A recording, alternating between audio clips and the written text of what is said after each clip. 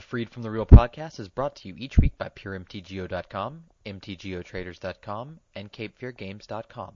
You can listen to us each week on PureMTGO.com, MTGOTraders.com, and MTGCast.com.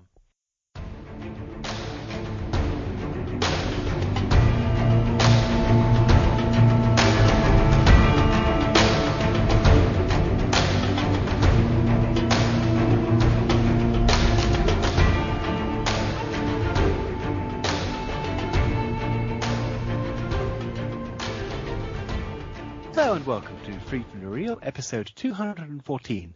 I'll be one of your hosts, AJ.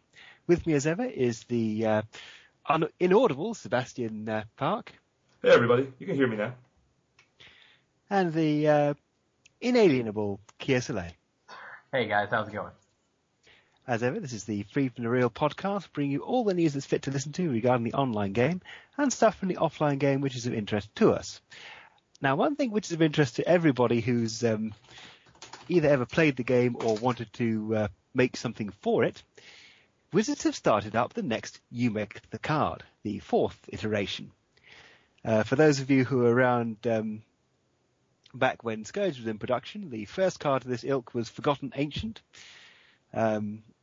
which is a pretty much forgotten but still pretty powerful card, especially in multiplayer. Which is basically something which gets more powerful the more spells an opponent plays. The next card to be made was Crucible of Worlds, which is still a fairly high value staple, especially in Commander and in some modern decks. And Vanish into Memory, which frankly has. Yeah, well-named card. As yet, there's a poll on the Wizards website, which has recently closed whilst they tabulate the results, which I presume they will reveal to us on probably yesterday morning as you hear this podcast, to reveal the type which this card will be, whether it's artifact, creature, enchantment, instant or sorcery, or land. Instant sorcery being one option at the present time. Planeswalker and tribal not optional there, but we shall see what happens with this. Yeah, I can't imagine trying to do you make the card with a Planeswalker. Obviously, had they given the option of Planeswalker, I think it would have won in a landslide. But as they say, creating a Planeswalker as a community would be one of the most insanely frustrating processes imaginable, I would guess. It'll be like a 5-year-old asking their mother for candy, basically. It's like nope, no, and no. Ask your father. Yes. But yeah, it's a fun process. For those of you that haven't been involved in the past ones, basically once a week they'll put a poll up and we will vote as a community on a section of the card. Obviously the first place to start is what kind of card it is, and that is locked, and you should know what that is now. And then they'll move on to, things like, color, if it's applicable, casting cost, type, possible subtypes, if it's like a creature or something to that effect. And then they'll build the rest of the card power and toughness if it happens to be a creature. But basically you'll just come on like once a week and be able to vote, and they do eventually become these real cards that we use in Magic, or in the case of Vanish into Memory, just open in packs and forget about it. Yes. So, gentlemen, did you take the opportunity to vote on this? No, I don't feel comfortable voting on something like this. Yeah, I did. I think I voted for land, if I had to guess, because lands are just my favorite cards in Magic. They're so great. All 43 of them in that one deck. Yeah. I mean, just every time a set comes out, like they go to the spoilers, I'm like, where's the land? Where's the land? What are the lands we got? I went with Artifact myself. I tend to be fairly egalitarian in outlook, and something which could be used in any kind of deck could be, A, expensive, and B, useful. And the last time we picked Artifact, it worked out pretty well, because Crucible of Worlds is a very important card at many points in Magic's history. Yes. Crucible of Worlds 2, you may play anything from your graveyard. Yeah, we did that once. It was called Yawgmoth's Will, and yeah. Yep. Not the best idea. No. It's like the next card you see is like Yawgmoth's like Will and Last Testimony. Yawgmoth won't. You may not play cards from your graveyard. Like not That would not actually, as in like that all would be a caps great and name. in bold. Like Ever. No, not even Harkon. good stuff. No, but it's fun, and if you want your chance to try and influence the creation of a card, I'd just check in once a week and go ahead and vote. And there's also Twitter hashtags to discuss it on Twitter, of course. As you'd imagine. Right, moving on from that. Think about all your close associates who play Magic at a professional level, because Pro Tour Friends online PTQ schedule is up. Thank you. Yes. Hey. Yes, we have the PTQ schedule for Friends, which will take place in Dublin, Ireland in October. There'll be 16 PTQs as usual. Looks like 12 of which will be standard constructed, running from March 24th all the way through August 11th. And for the 4 that are not going to be standard, they will be limited events. The first of which is in April and will be Gate Crash. Then there is one in June, which will be Dragon's Maze.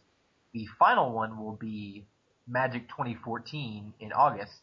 And in the middle there, right in July 6th, we are going to have a Modern Masters Limited PTQ. Woo. Yep. Although we do have confirmation that the rather more expensive Modern Masters boosters will be that will increase the entry fee for the event for that one time from 30 tickets to 45. Yeah. I'm pretty sure that would make it the highest entry Magic tournament on Magic Online ever. Yep, I would think so. Yeah, 45 tickets to enter a tournament, but you get Modern Masters, 6 Modern Masters boosters to build a deck with, and then if you make it to the top 8, presumably you will do a Modern Masters draft.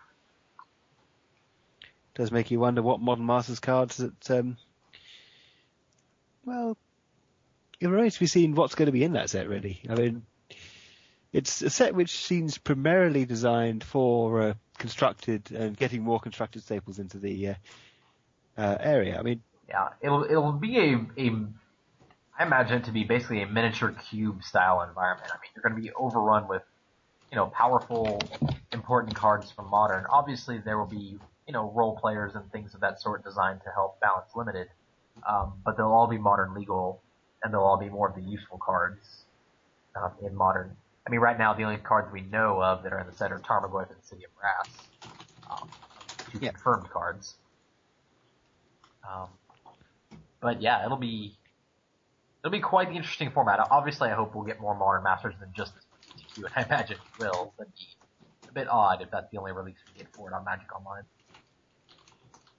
it does seem quite an intriguing thing in terms of offering a limited version of the format. It remains to be seen how playable it will be, and how many limited staples would be worthwhile keeping on for constructed. Yeah, no, I mean it'll be interesting, but there are still commons and uncommons that are important to Modern that could use some reprints, that will be applicable and limited, obviously. Things like Kitchen Finks and Path to Exile, 2 cards that come to mind. They're not rares, but are pretty expensive as uncommons that are playable. And they'll do really well in terms of balancing out the limited format. Yeah. Balancing out, quote unquote. Yes. I mean, yes. Yeah, there's obviously cards that they can put in there that will fulfill it, and obviously there will be some cards I think they have to put in there that are going to be Modern legal, but there to ensure a quality limited environment. Because don't forget, I mean, they're doing a Grand Prix with this format, so it has to be playable as a limited format. More so than like Masters Edition or Masters Edition 2. Agreed. Mm-hmm. Well, it remains to be seen what exactly you do with it. And we'll see that when it comes. But you do see it on the calendar there. Yeah, other than that, it's just the typical fanfare for the Pro Tour qualifiers. You play in them, you win, you get your invitation, a ton of... You get your challenge invitation. Yeah, and your 1,000 Planeswalker points. Which I thought was new. When did that happen? That's a recent development now. They've added that all PTQ winners will receive 1,000 Planeswalker points. That's awesome. For online and real life. Just you win a PTQ, you get 1,000 points on top of whatever you would get for the PTQ. Gotcha. Yeah, I mean, and for those of you who don't know, the challenge invitation is now structured a little bit differently, if you haven't checked in a while. It's now you're randomly paired against another Pro Tour challenge winner. And you both, the winner or lose, you receive $1,000. Yeah, no more of the 16-man tournament, like just to speed the process up and find a way to give you your $1,000 to reimburse travel expenses. They just pair you against someone, you play them, you each get $1,000, and one of you gets 9 more boosters than the other. I wonder if anybody will try and split that. I would love I'm just saying if Kia and I were randomly paired together, so a lot of things would have to go right for this to occur. I would definitely talk to Kia about mulliganing to 0 and then playing out our games. Funny story. A friend of mine, we actually did that in a Mox tournament. What? We were playing in a Legacy Win a Mox tournament, and we ended up first and second. We played in the finals, and we mulled to 0 because we had already, talked about a split beforehand. So yeah, we mulled to 0 and played out Legacy in the finals. That's great. The closest I've come to that is on the final week of last year's achievements at the Tribal Weekend event was one of the last ones was win after mulling to 3. So my opponent and I thought, it's the last achievement we'll get. So we mulled to 3, played it out. He won that round, I won that match. So the achievement was ticked off the list. Nice. I like the way the memory just stretched back here. They're like, oh, last week. No, I guess last month. No, it was last year. Yeah. But Tempus fugit. Yeah, but very impressive winning on a mull to 3. Not easy. I guess a little easier when your opponent also mulliganes to 3. Yes. One way of guaranteeing such a thing. Very true. Okay. But yeah, we posted the link there, so if you want to look at the online PTQ schedule, it is available to you. Looking at other Magic Online fun-related things, we have our next batch of promos that's been released. Starting after the downtime tomorrow, we will begin Season 4 of the Magic Online Championship Series. And the promo for Season 4 is going to be the alternate art Savannah from the MTGO Cube. Nice. Very. Yeah. Pretty sweet. It's got the empty text box with just the swirly white and green mana and then land force planes with the sweet new Savannah art from the promos. From the cube, I mean. So that's a fun one. And a good way to entice people to make an effort of the Moxies during a downtime because we don't have a pre-release or release going on in that month, I would guess. Really. Yep. To encourage people to play. So last month we did, and we got Supreme Verdict. This month there's no big incentive to play, so they're giving you a dual land to try and incentivize you. All good. I wonder what it'll do to the price. Yeah, that'll be interesting. I'm not even sure where Savannah's at right now. It's just one of those cards you don't check up on very often. But yeah, that'll be important to monitor. I mean, but then again, look at the price of Force of Will after its promo, so. Yep. Now, an interesting thing for the Magic Online Player Reward promos, which will be available from the 27th of March for April. They've chosen somebody out there as a Tolkien fan because they've chosen the 2 towers. Oh, nice. Well played, sir. Reliquary Tower with alternate art, which looks rather pleasant, and flavor text, no less. Will be the participation promo. Mm-hmm. And interestingly, the store promo will be Command Tower, a card only relevant to the Commander format. So the question is, which one is which tower? I think probably Reliquary is Minas Morgul and Command is Minas Tirith. I'm going to have to agree with you on that. Yes, you are. Yeah, but I mean, pretty sweet. Reliquary Tower, fun card. I like the art on it, but not a whole lot of use. Not anything else? Yeah. Command Tower, on the other hand, this is, sweet art and a card, like when it was announced as a Judge promo, people were kind of drooling over. So it would be nice to have that on Magic Online available. Yep. Everybody needs one. Yep. Or 3. It's Magic Online. what You format literally would you play just 3 need commands? you just need one, literally. In formats where they have wastelands, obviously. But you It's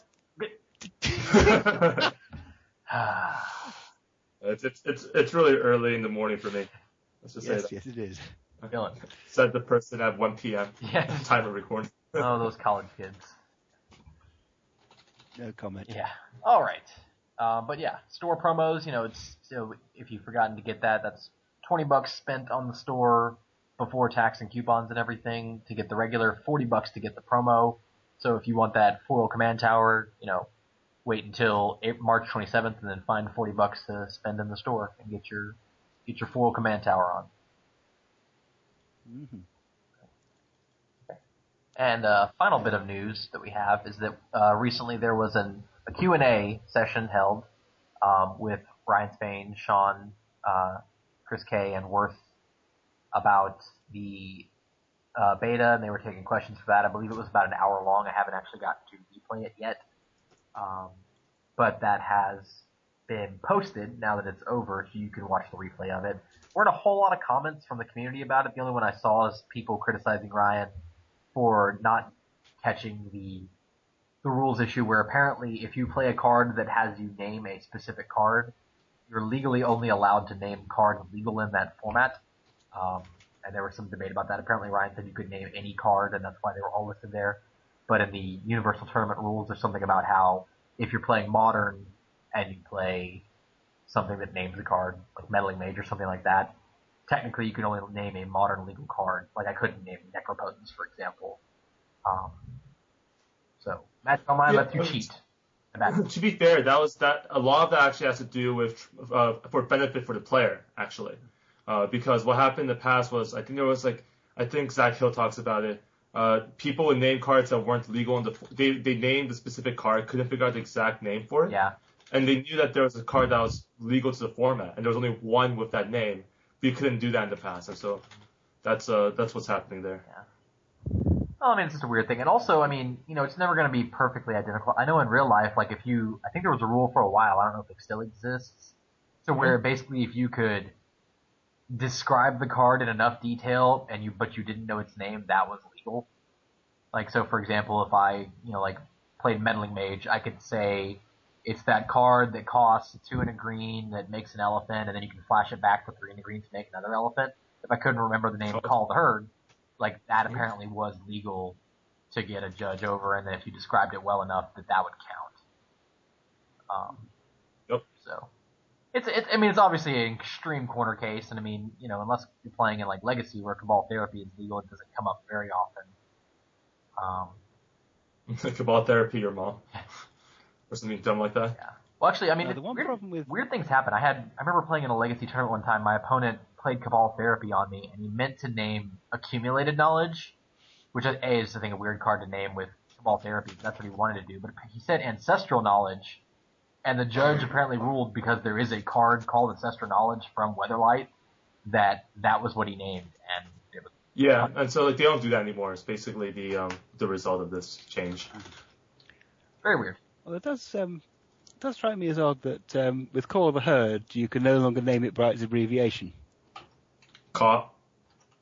Because it would be the Planeswalker. Yeah. I mean, you gotta watch the changing things with that. But I mean, obviously it's a very, very minor issue, and obviously the other thing that comes to mind is I don't think much came out of this Q&A. If that's the biggest piece of news out of there, is that we're discussing the minutia of whether or not I should be able to name a card that's only legal in Legacy in a standard tournament where I get to name a card. So. But we'll be checking that out, or at least I will, and then if you want to, the replay link is posted in the show notes. Mm-hmm. Right then, that is the last news item we have, so let's move on to prices. And this week we'll be addressing the wonderful world of Planeswalkers. Mm-hmm. So basically we looked back through time and dug up the price of every Planeswalker available on Magic Online. That's an easy card type to do because there's only about 40 of them. So. Yep.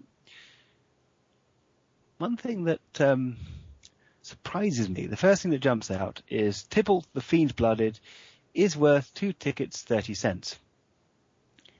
And that, frankly, is insultingly expensive and is higher than no less than 8 other Planeswalkers. Yeah, he's worth more than any of the original 5 Planeswalkers. Even though I think I mean, all of them saw more constructed play than he ever has at this point. I mean, even in terms of mono-red Planeswalkers, would you rather have Chandra Nalaar or Tybalt? And do I have to take one? Can I just pass on both of them? I suppose you could always go for Chandra Ablaze, which is cheaper than... Why is Chandra Ablaze more expensive than Chandra Nalaar? Couldn't really tell you. Print run maybe? Apparently, I've always been very confused about older cards, honestly. Yeah, it's a weird situation. I mean, and also just looking at Zendikar, man, did they miss the mark on Planeswalkers back then. Yeah, there's a little bit of disparity there. Chandra Ablaze is less than a ticket. Nissa Ravan is just under 2. Sorin is just over 2. Gideon is just over 4. Sarkhan the Mad is 1.5. And there's another Planeswalker whose name escapes me. Yeah. Well, yeah, for the block, there's one guy who did pretty well. But yeah, just a rough time for Planeswalkers. In fact, looking at that, Jace the Mind Sculptor, one Jace the Mind Sculptor is worth more than a playset of all other Planeswalkers in the block. That's hilarious. Sounds about right, Yeah. honestly. I mean, once upon a time, Gideon commanded a pretty high price tag too, but not being in standard, just not good enough anymore. And then he got reprinted. And it was good back in the day. No, Agreed. absolutely was. A modern equivalent to it, and not modern the format, but modern in more recent Magic. Liliana the Veil. I got it. It's a confusing term now. Yeah, Liliana the Veil, really kicking butt and taking names now, and is up to over $40 per copy. So. And remember when we were talking about how it might have been a ripoff to buy a playset for $45? Yeah. Nope. No, yeah, she's good. Mm-hmm. Which makes her the second most expensive Planeswalker. And the third place is a lot more contested. Yeah, I mean, so for third place we have basically a competition between Karn Liberated, Garrett Primal Hunter, and I suppose you have to include like Sorin, Tamayo, and Jake the other ones as well? I don't know. And Garuk Primal Hunter.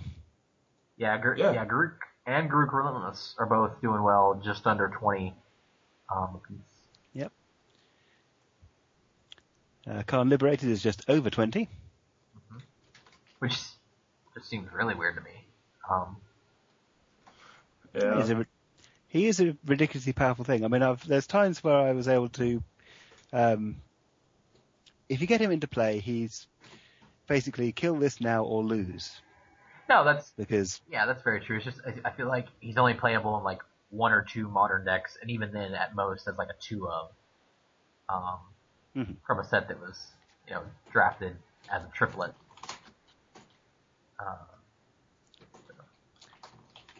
It's still a pretty impactful card, and don't forget the impact on formats like Commander, where he's playable in any deck and has a massive ball presence. Yeah, that's true.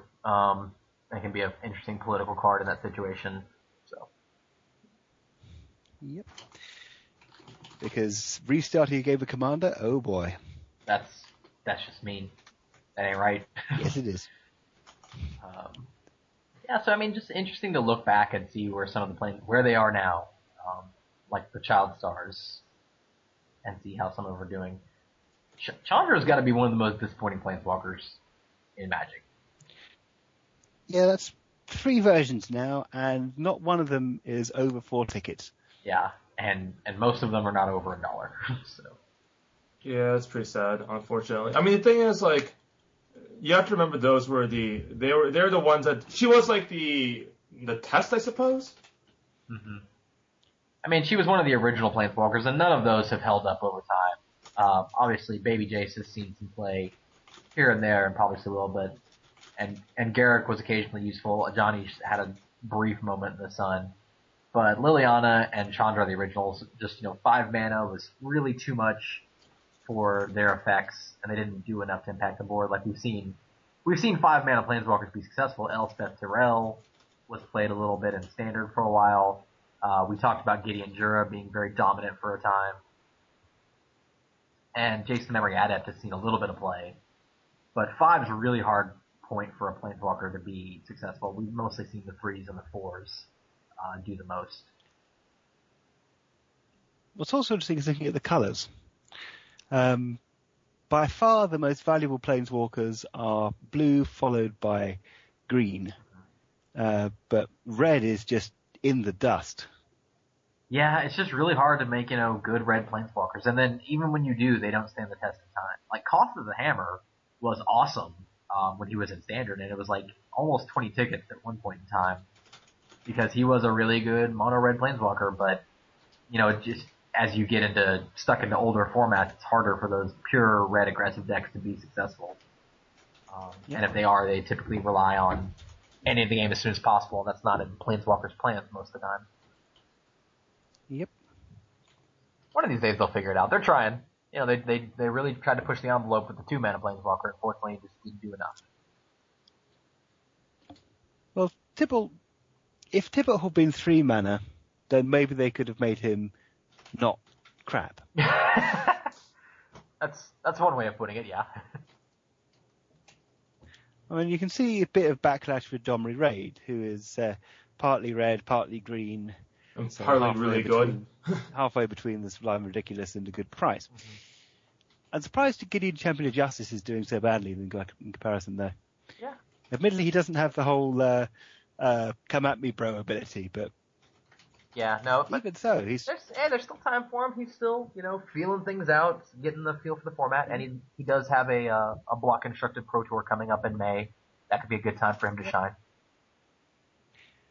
Looking at him, he's one of the few Planeswalkers who can increase their loyalty points with doubling season. Because he gets loyalty points as a effect of the ability rather than the cost, then the ones he gets for his up arrow, for if your opponent's got more than one creature in play, would be doubled by doubling season. I thought doubling season doubled the ability side too, and that's why they couldn't because they said they were going to reprint it in Return to Ravnica, but then when they looked at the rules, they realized that now the Planeswalkers exist, doubling season would be insane broken in Standard. Doubling season is insane broken with Planeswalkers because Planeswalkers that come into play after it gets play have double their opening number of counters. Ew. But the up and down arrows, because it doubles the amount of counters which an ability would put onto them, being increased number of counters via cost or reduced number of counters from the cost wouldn't have an impact on it. Mm-hmm. Interesting. Yeah. So Planeswalkers in general are super broken with doubling season, but Gideon specifically mega broken. Yes, if your opponent has a large number of creatures, say if he's got 4 out there, then Gideon Champion of Justice's up arrow effect would put a grand total of 9 counters on Gideon. Yeah. Wait though, nice. So you're telling me with doubling season in play, I could cast Nicol Bolas and ultimate him in the same turn? I've done that. Ooh. That's brutal.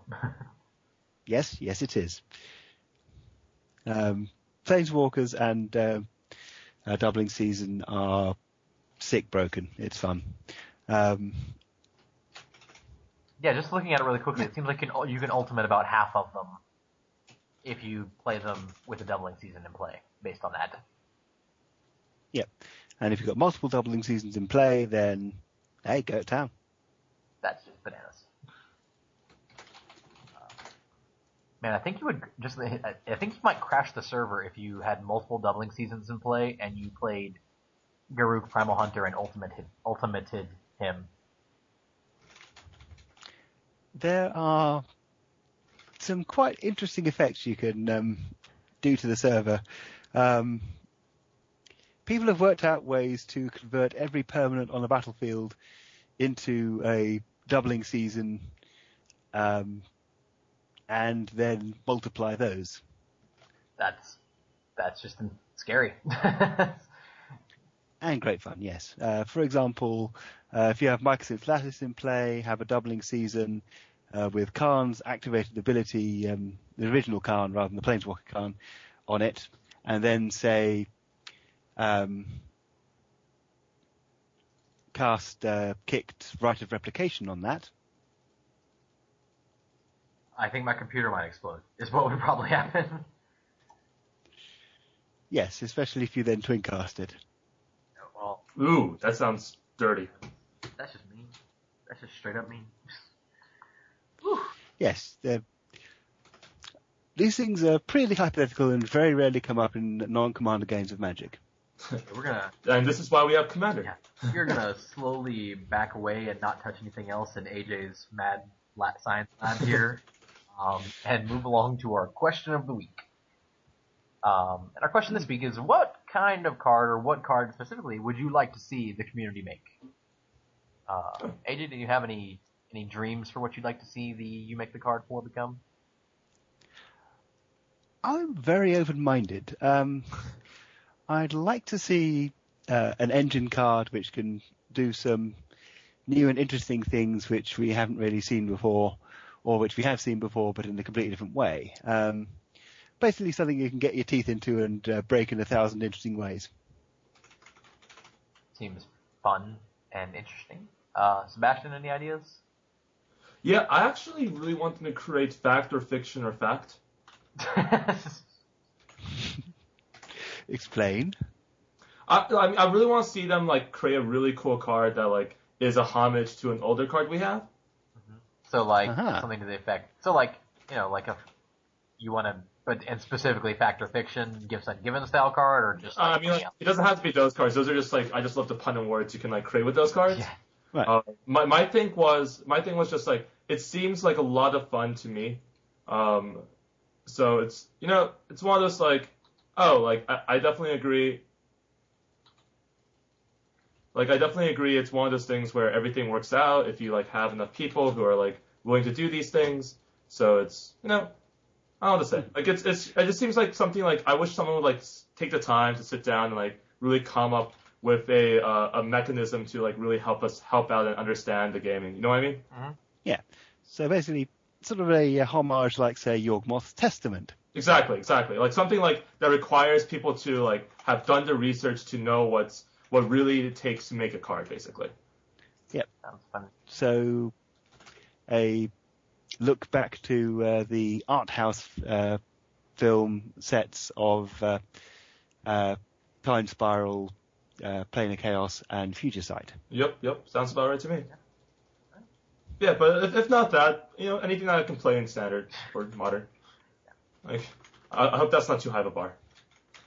So you want something playable in very competitive formats. Yeah. Well, I mean, 33% of the time so far that's worked. Yep. Well, okay, so that's a Johnny answer and a Spike answer. You going to go with Timmy, or are you happy with Spike? Nah, I think I'm going to have to lean towards Spike. I mean, the two things I would like to see out of it are either a land. Like I said, that's what I voted for, and I love lands. I don't know what I want it to do, but some powerful, fun land. I just like the way that you can, lands allow you to get additional resources out of something that's typically not. Like, generally, it's only for mana, but any other abilities lands have on there create additional bonuses that let you do, that eke out additional resources so that you can win games where you do get flooded sometimes. Obviously things like Kessig Wolfrun is a recent example of a card that's proved to be, obviously it just takes up a land spot, but, late in the game you've got 14, 15 lands in play and one creature, you're like, well, I'll attack you and make it 1 billion with trample. So just, fun things like that lands can do. Other than that, I would like some kind of cheap utility card advantage creating creature, a la the invitational winner type cards. That was one thing I always loved about those is you typically got some card advantage creating creature out of it. When you look back at Dark Confidant, Snapcaster Mage, Solemn Simulacrum, all of those guys found ways to, make cheap, efficient creatures that created card advantage. So, yes. I pick one of those. I believe at some point a few During the later years of the program, a few pros started putting in parody and pastiche cards to take the mickey out of the fact that pro players always look for card advantage. Yeah, I remember it's funny ones because they have to, back at the Invitational, you had to submit a card ahead of time. And Bob Marr, the year he won and eventually went on to create Dark Confidant, the card he just submitted was called Gasp's Grasp, and it was a 1 green mana sorcery. Target player gets 9 poison counters. Yes. So that doesn't create card advantage.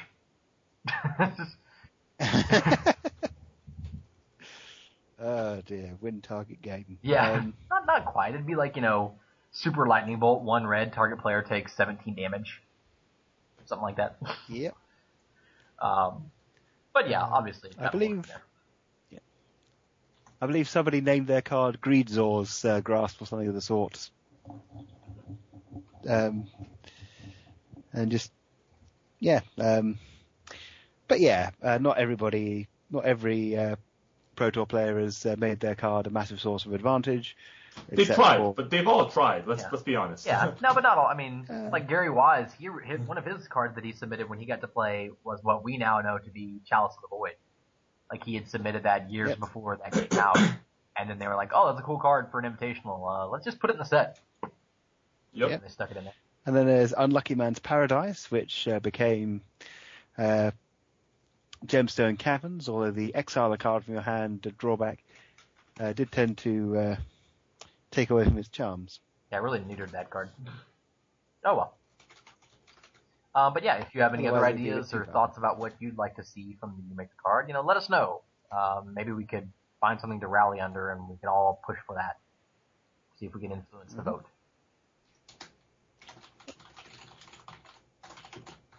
Okay. Well, I believe that'll kind of bring us to the end of the podcast here. AJ, what you been playing? I've been doing a Cloudstone Curio combo deck. That's cool.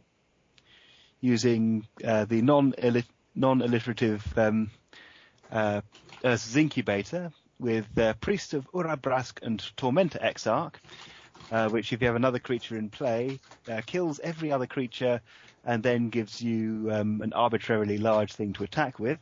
Or if you're using the Starlight Sanctum Sacrifice Land, more commonly used in life decks to sacrifice clerics after the combo of the core ability and one of the whenever a creature gets targeted or cleric gets targeted by a ability, it gets +0/+2 to sacrifice for ridiculous life. This one, with Tormentor Exarch, you can sacrifice for the entirety of your opponent's life total. Yeah, that's pretty good. It took me a while I was trying to remember all these cards and piece them together as to what they did. So I'm like, all right, so this makes it cost less than 2, and this one gives you a lot of red mana, and that's pretty sweet. Of course, the other combo was using Priest of Gix with the Entomb Exarch, which strips every single card out of your opponent's hand and returns every creature from your graveyard to yours. Yeah, that's pretty good. Otherwise, you just kind of generate infinite mana with Priest of Gix and a Priest of Urabrask, or any combination of two of those. Yep, that was also a possibility, or generate an infinite storm count just by bouncing them back and forth. But I decided to go for something. Wait, let's face it. Has anybody ever tried to seriously kill anybody with Infinite Tormentor Exarch Recursion before? Can I not answer that question? I'm gonna guess no. If I had to guess, I'm gonna say no. Exactly. It did terribly though. Well, all right then. It did get a couple of game wins though. Yeah, if you get to pull off your combo stuff, that's always fun, right? That's part of the fun. Mm-hmm. All right, Sebastian, what about you? You been able to sneak any games in? Yeah, I got to sneak in a couple of games of Standard and Lost, but I'm gonna start prepping for these PTQs that are coming up. Tia, you free? We will see. I mean, this week would have been better. I was on spring break, although I had tons and tons of work to do, so it was really just break from work so you can do other kinds of work. Exactly. I like to think about it. But, I've played a little bit of Magic in there. I continue to draft and lose a lot of packs, but I've also continued to play Standard and keeping my streak alive of getting 3-1 records with humans. I've now played some variation of humans to a 3-1 record about 7 times now. So. Purposely losing rounds 4 every time to keep the streak going. That's the problem with streaks, man. That's the problem with streaks. Actually, the problem is I've been losing round 1 a lot. So basically, I just like back myself into a corner and then just have to run the table.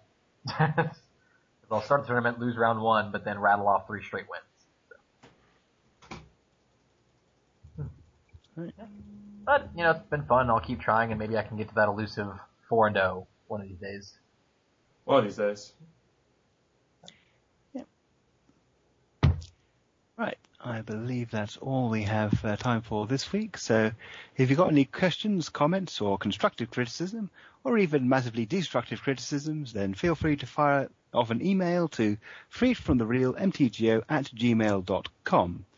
That's freedfromtherealmtgo@gmail.com. That was rather specific. But yeah, if you have anything for us, let us know. Be forewarned that destructive criticism will probably be met with ignoring or ridicule on this podcast. So, just FYI. I mean, if you have any shred of constructive criticism, we'll read. But if not, what can we do? Yep. I suppose there's also deconstructive criticism, breaking down the nature of criticism itself. Please do not send us an essay on the concepts of criticism. Yeah. All right. This is the problem with the Brits. They think too much. Yeah. It's all that. This is the problem with the Americans. They don't. Yeah. I want to stick to America, where we just use short words. All right. Well, that will do it for this week's episode of the podcast. I will see you guys next week and keep playing Magic. All the best. Until then. Have a good week, everybody.